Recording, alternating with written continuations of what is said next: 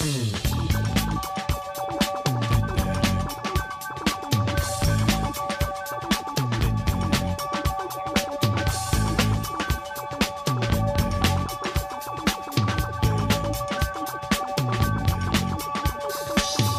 may find yourself living in a shotgun shack, and you may find yourself in another part of the world, and you may find yourself behind the wheel of a large automobile, and you may find yourself in a beautiful house with a beautiful wife, and you may ask yourself, well, how did I get here? Letting the days go by, let the water hold me down. Letting the days go by, water flowing underground into the blue again. Hey, how's it going, everybody? This is Chris. Welcome to episode 92 of X Lapsed, where, for the moment, we are no longer on the path to X of 10s.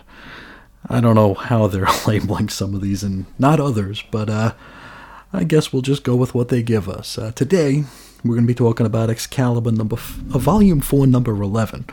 It's had an October 2020 cover date. The story's called Blood of the Changeling. Written by Tini Howard with art by Marcus Toe.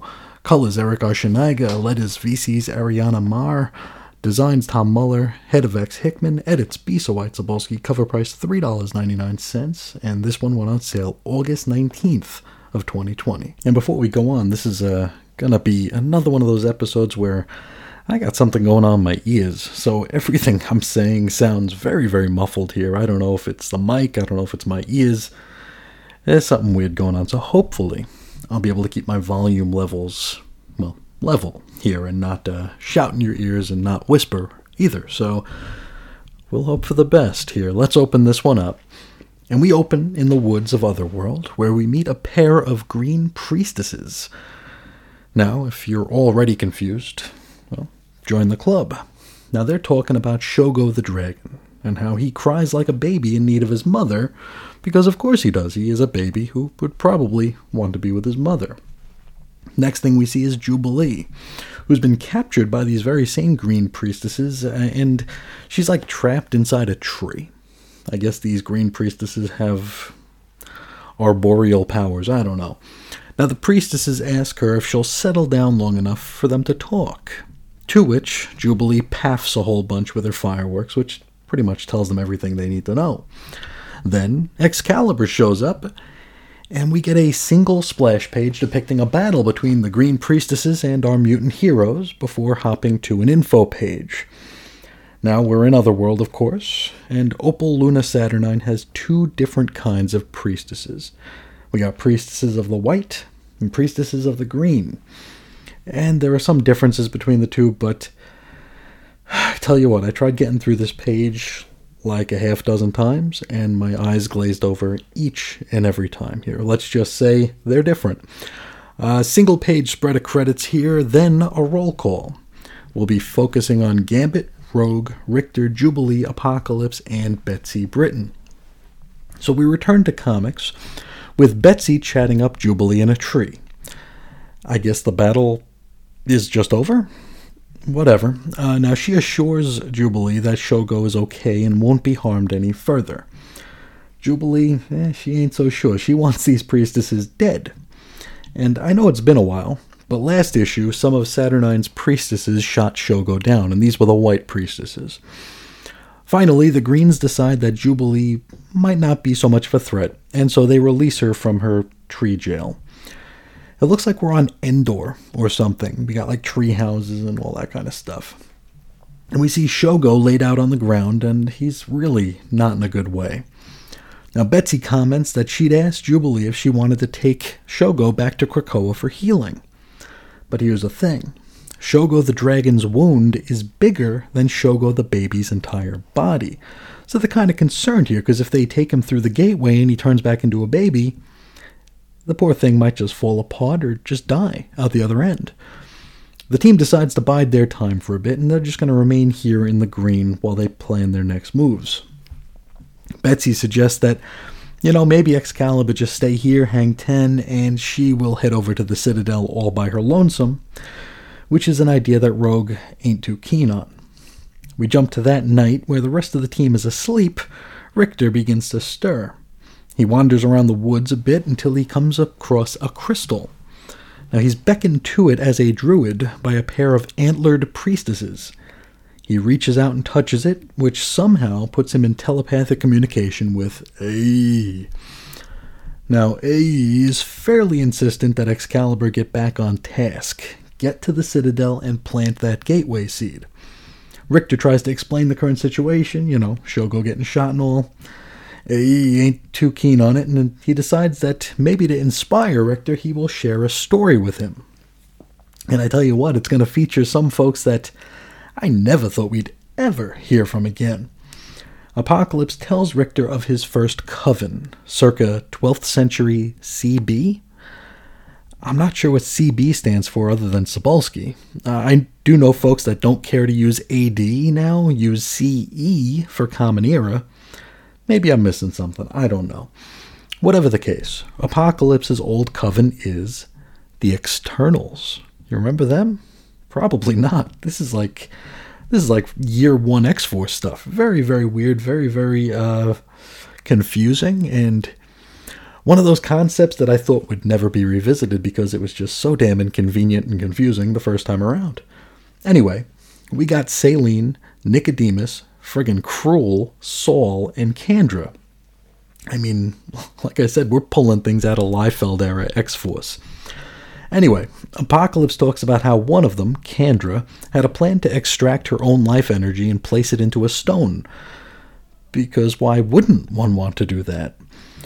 So Apocalypse and the gang help her with this, and it taught him something about rebirth and the power of a coven over that of the individual. I'm not sure why he feels like this is a story to be told here. And maybe I'm just dense, but I'm not exactly sure what Richter is supposed to glean from any of this. But whatever the case, it seems to have done the trick. Very, very bizarre. We jump to the next morning where Richter informs the team that they got to get a move on to the Citadel. After a bit of negotiations, Jubilee will remain in Endor with Shogo. There was some conversation from Betsy to the Green Priestesses talking about how King Jaime doesn't really seem to be concerning himself with, war. And the Green Priestesses are like, well, you don't know everything that King Jaime's doing. So maybe a shoe is about to drop, but maybe a sandal, because this is not really a big shoe. Anyway, our team plans their journey, and Richter says since they can't fly there, and just walking up to the Citadel wouldn't be wise, they're just going to have to take the underground. Richter will dig their way there, and literally one panel later, Excalibur bursts out of the ground at the foot of the Citadel. And they're attacked pretty much straight away. Now, Richter asks for the gateway seed so he could, quote, get it started. He then causes it to grow some roots, which I didn't realize fell under his powers, though perhaps maybe he did some super enrichment to the soil surrounding the seed. I don't know, I feel like maybe this is something we're not supposed to think too hard about. I mean, is he literally a druid now? Is Marvel trying to break Richter into the movies, so they need to make sure he's no longer a legitimate mutant? He's just a druid now? Who knows? Now Richter does the thing, and he hurls the rooting seed closer to the Citadel, where it does, in fact, manage to grow into a gateway. Now, while the rest of the crew fights off some white priestesses, Richter steps through the portal in order to get back to Ae. Only he winds up falling through some red limbo for a bit, until he and Apocalypse are able to, mind merge, mind link, whatever they did. I guess everything's, good. We jump back to the Citadel, and Betsy and Saturnine are having themselves a chat.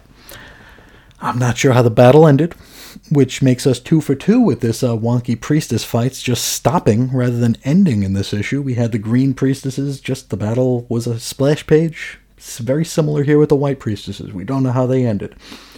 Saturnine tells Betsy that she liked Brian better as Captain Britain, to which Betsy says, more or less, too bad. That's the big exchange we've been building toward here? Alright, okay. From here, we jump right to our Dawn of X reading order, and then our next issue blurb in Krakoan that we've been wasting a page on ever since the start of this thing, which may make you think we're done. But we're not. It looks like we got us a post-credits scene. Hey, it's just like the movies that I hear so much about. This scene kicks off with Rogue and Gambit being, kicked out of Saturnine's quarters or throne room or wherever the hell it is that she hangs out, so that she and Betsy can talk in private. Rogue guides Gambit over to Saturnine's closet so he could steal a bunch of stuff. I mean, is this supposed to be funny? Is it going somewhere? Whatever the case, we actually wrap up the issue with Gambit looting a closet, finding a deck of cards and a shiny red amulet, and that's it. That is Excalibur number 11.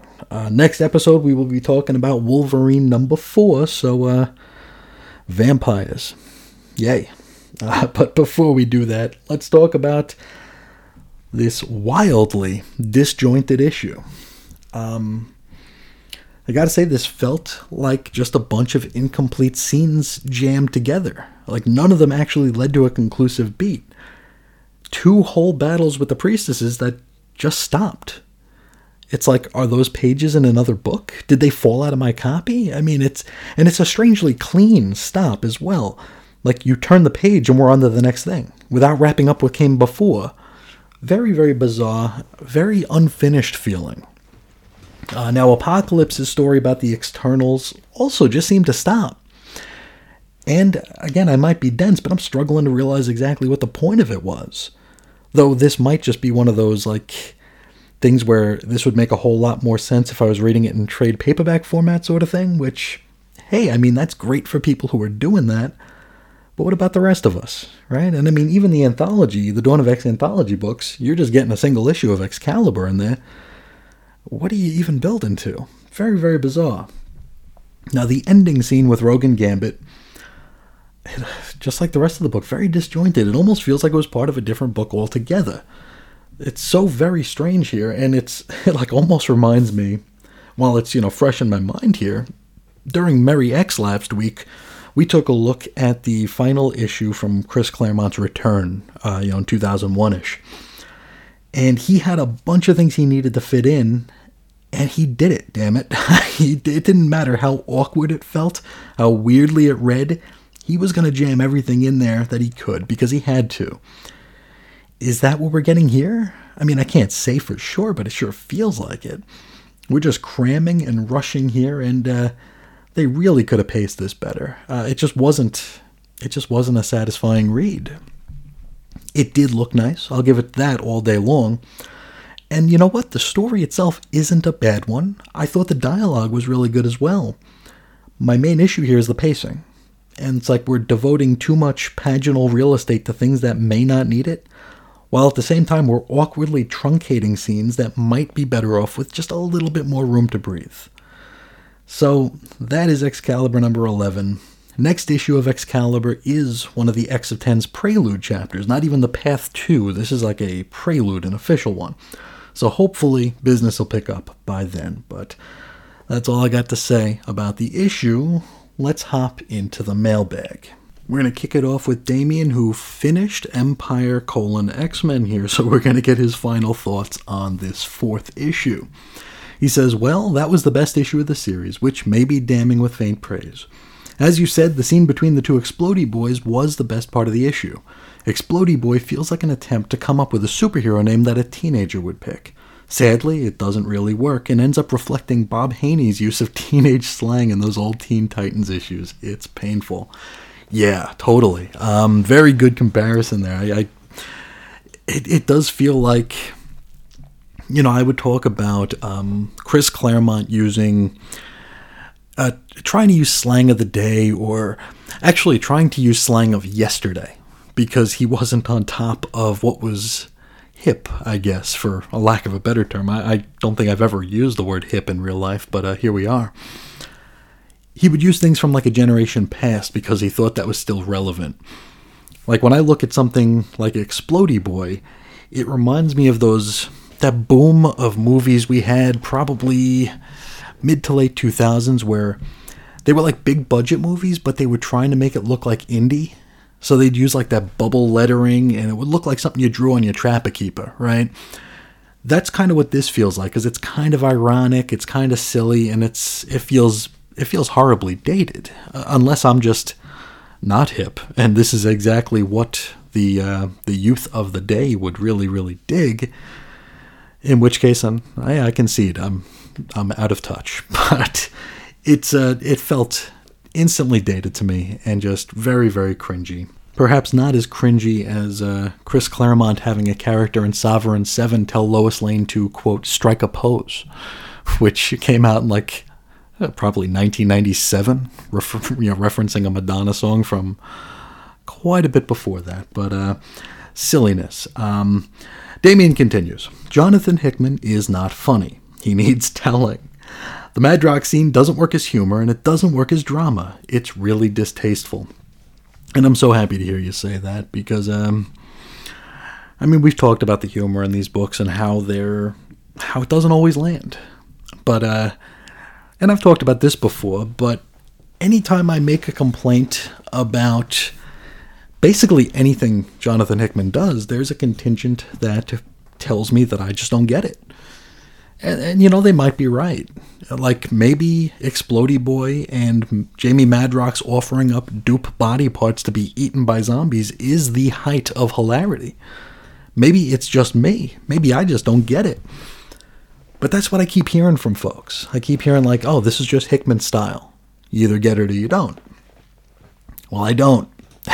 And I don't find it funny. I think he's a good writer. I just don't think he's a very funny writer. I think he's trying too hard to be funny. And again, I'm completely projecting here. I've never met the man. I probably never will. But it just feels like very try-hard sort of stuff here. Jamie Madrox, a guy who back in the early 90s couldn't reabsorb a dupe, and it sent him spiraling into depression, because he lost one. And here we are where he's just stacking arms for zombies to eat so he can get away. Really bad. It's not funny. It's not scary. It's not anything. It's crap. Damien wraps up with, in conclusion, I will never read this series again, but I think you're slightly unfair to it saying it's worse than Fallen Angels. It's a close one. But gun to my head, if I have to read one of these over again, it's Fallen Angels, because at least it's quick. And I mean, I can make fun of that, where Empire is just brutal. It is brutal. I will never take these out of the packs again, out of the poly bags. They are sealed for life. I could stitch these things shut because they're never coming out again. Fallen Angels, it's not likely I'll ever read it again, but like I said, gun to my head, if I had to pick one, I'm reading Fallen Angels twice. But thank you so much for sharing your thoughts there, Damien, and thank you for keeping up with Empire X-Men. I know it wasn't a pleasant read, and I'm sure it wasn't a completely pleasant listen as well. So I thank you so much. Now next, we have a message from Mark, Green Lantern HG, talking about giant-sized Phantom X. He says, great episode, Chris. This character I know nothing about. This came way after I stopped reading X Anything, and talking to a friend, he said the same thing you said. He told me to, quote, imagine Gambit, but with different powers and a mask. I love hearing that because, and I mentioned this to Mark on Twitter, that I thought that I might have to give up my Grant Morrison fan club card, for daring to compare one of his genius characters to Gambit, who, a lot of us more enlightened comics enthusiasts would discount as just a relic of the 90s who doesn't ever need to be seen again. So I was worried that people might take me to task for that. But, there are a lot of similarities between the two. It's hard to stop seeing them once you start. So I want to thank you so much for writing in about that and for keeping up with the show. It really, really means a lot to me. Next, Evan Bevins shares a story about a story that I told back in X-Lapsed episode 63. Now, Evan says, I listened to the episode, Excalibur 8, X-Lap 63, I believe, where you talked about your comics college class and the guest lecturers, and I wanted to share my own, quote, academic comic experience. Though I took sports and film and science fiction literature, I never got a full-on comics-focused course, but there was an inexplicable entry on comics in my journalism ethics textbook. It talked about the state of comics at the time it was written, which was the mid to late 90s, based on perusing a grocery or drugstore spinner rack. I believe one of the, quote, concerns it cited was something like Lady Death or Evil Ernie, some title I didn't know much about and wasn't interested in learning. But it continued to question the ever-rising stakes and threats that resulted in the approach of Onslaught, and I agree that there could be a problem with continuing to raise the threat level to absurd heights, but if this writer was morally concerned about Onslaught, I hope he or she never perused Irredeemable or The Boys. And the arrival of a new team, the Justice League of America, which referenced Morrison's JLA number 1, quote, just to prove that jingoism is alive and well. I did try to make the point in class that the most pertinent connection this had to the class was that clearly the writer had not done enough or any research to accurately explore the topic about which they were writing. The idea of attaching America to a team's name had been explored numerous times before that, including when the Justice League title shifted to International and when they introduced Justice League Europe. The inclusion of the name was, as I understood it, a legacy from the JSA, which was born from World War II patriotism. Of course, there are numerous things about that era that didn't age well, but that wasn't one of them. I believe I asked for equal time to rebut, but was sadly turned down by the professor. Now, first, I want to thank Evan so much for writing in about this. For folks who don't remember this episode or who are just popping around the feed here, I discussed a Western literature class I was in with a focus on comic books that I needed as a humanities course while still in community college. And the discussion that we had guest lecturers who told us they were PhDs about 7,000 times in a half-hour talk. And what they did was they talked about representation in comics, among other things, of course. What they really wanted to do was they wanted to present comics as being racially ignorant. But in doing so, they didn't take the time to, like Evan said, they didn't do much, if any, research on creators, on the state of the industry for the books they were citing, the risks involved in presenting anything different than, what the people were reading at the time, and nothing about the actual attempts at diversifying the business both on the page and off. Because, at the end of the day, they had a narrative. They had a narrative they wanted to present. And on the face of it, when you say things, when you make blanket statements about a very niche subject like comics or any hobby really, the layman in the crowd, or as John Byrne would call them, the civilian, the people who don't know comics inside or out, they're going to just accept it. They're going to be like, oh, well, that makes sense, right? Oh, Justice League of America? Yeah, jingoism. Oh, yeah, that makes sense. Because they don't know anything about the history or the industry or anything like that. But when you put someone like us in a room with these folks, it doesn't pass muster. But unfortunately, there's just not a whole hell of a lot you can do. You're not going to say anything that's going to make them change their outlook. They're certainly not going to start researching. If they haven't already, they're not going to start. So it's they got their story and they're sticking to it. So it stinks. But I really love hearing Evan's experience, because I'm starting to think that this might be a common experience for folks who had the pleasure and pain of hearing a little bit about their favorite hobby in an academic environment. Now we're going to wrap up with a message from Andrew Franklin, who's talking about Cable number 2. He says, these Wave 2 books keep on surprising me with how much I enjoy them. Well, except for Wolverine. And yeah, I agree. He continues, Cable is a title I had no interest in. I have little interest in OG Cable solo series, much less a Teen Cable. I thought Teen Cable was a dumb idea, and his depiction in the Dawn of X titles wasn't exactly changing my mind, but this book is fun. I look forward to seeing where this goes. I know space stuff isn't your cup of tea, but I like the inclusion of the ROM stuff. It shouldn't work, but somehow this book does.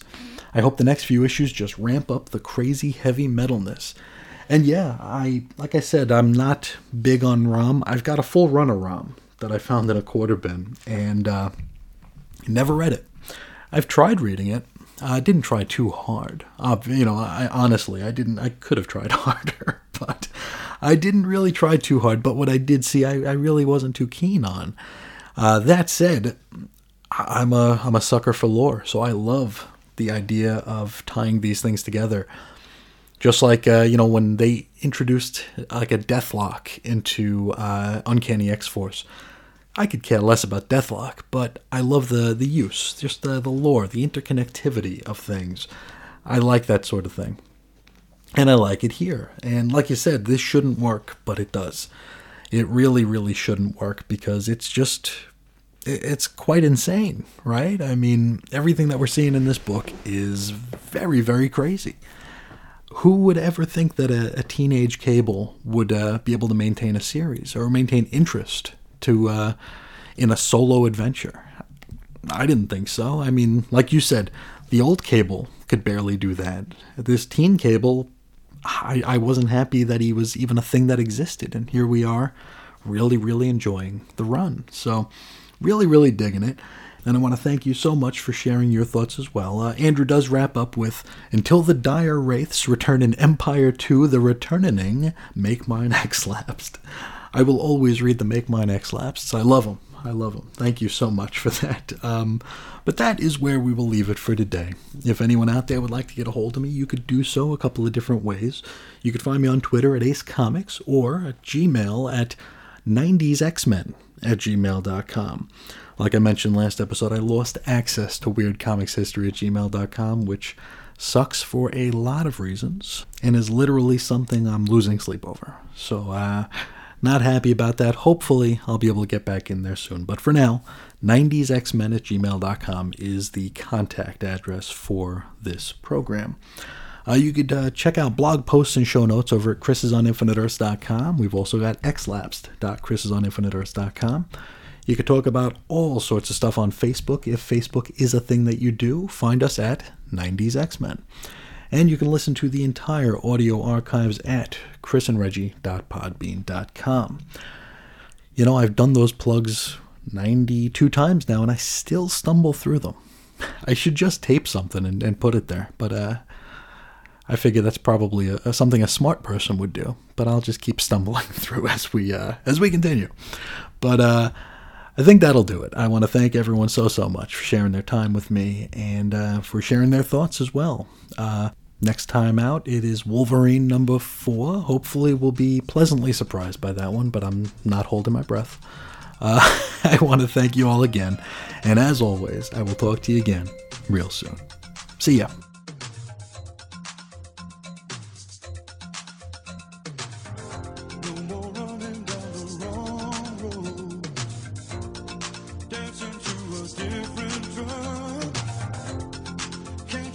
What's going on deep inside your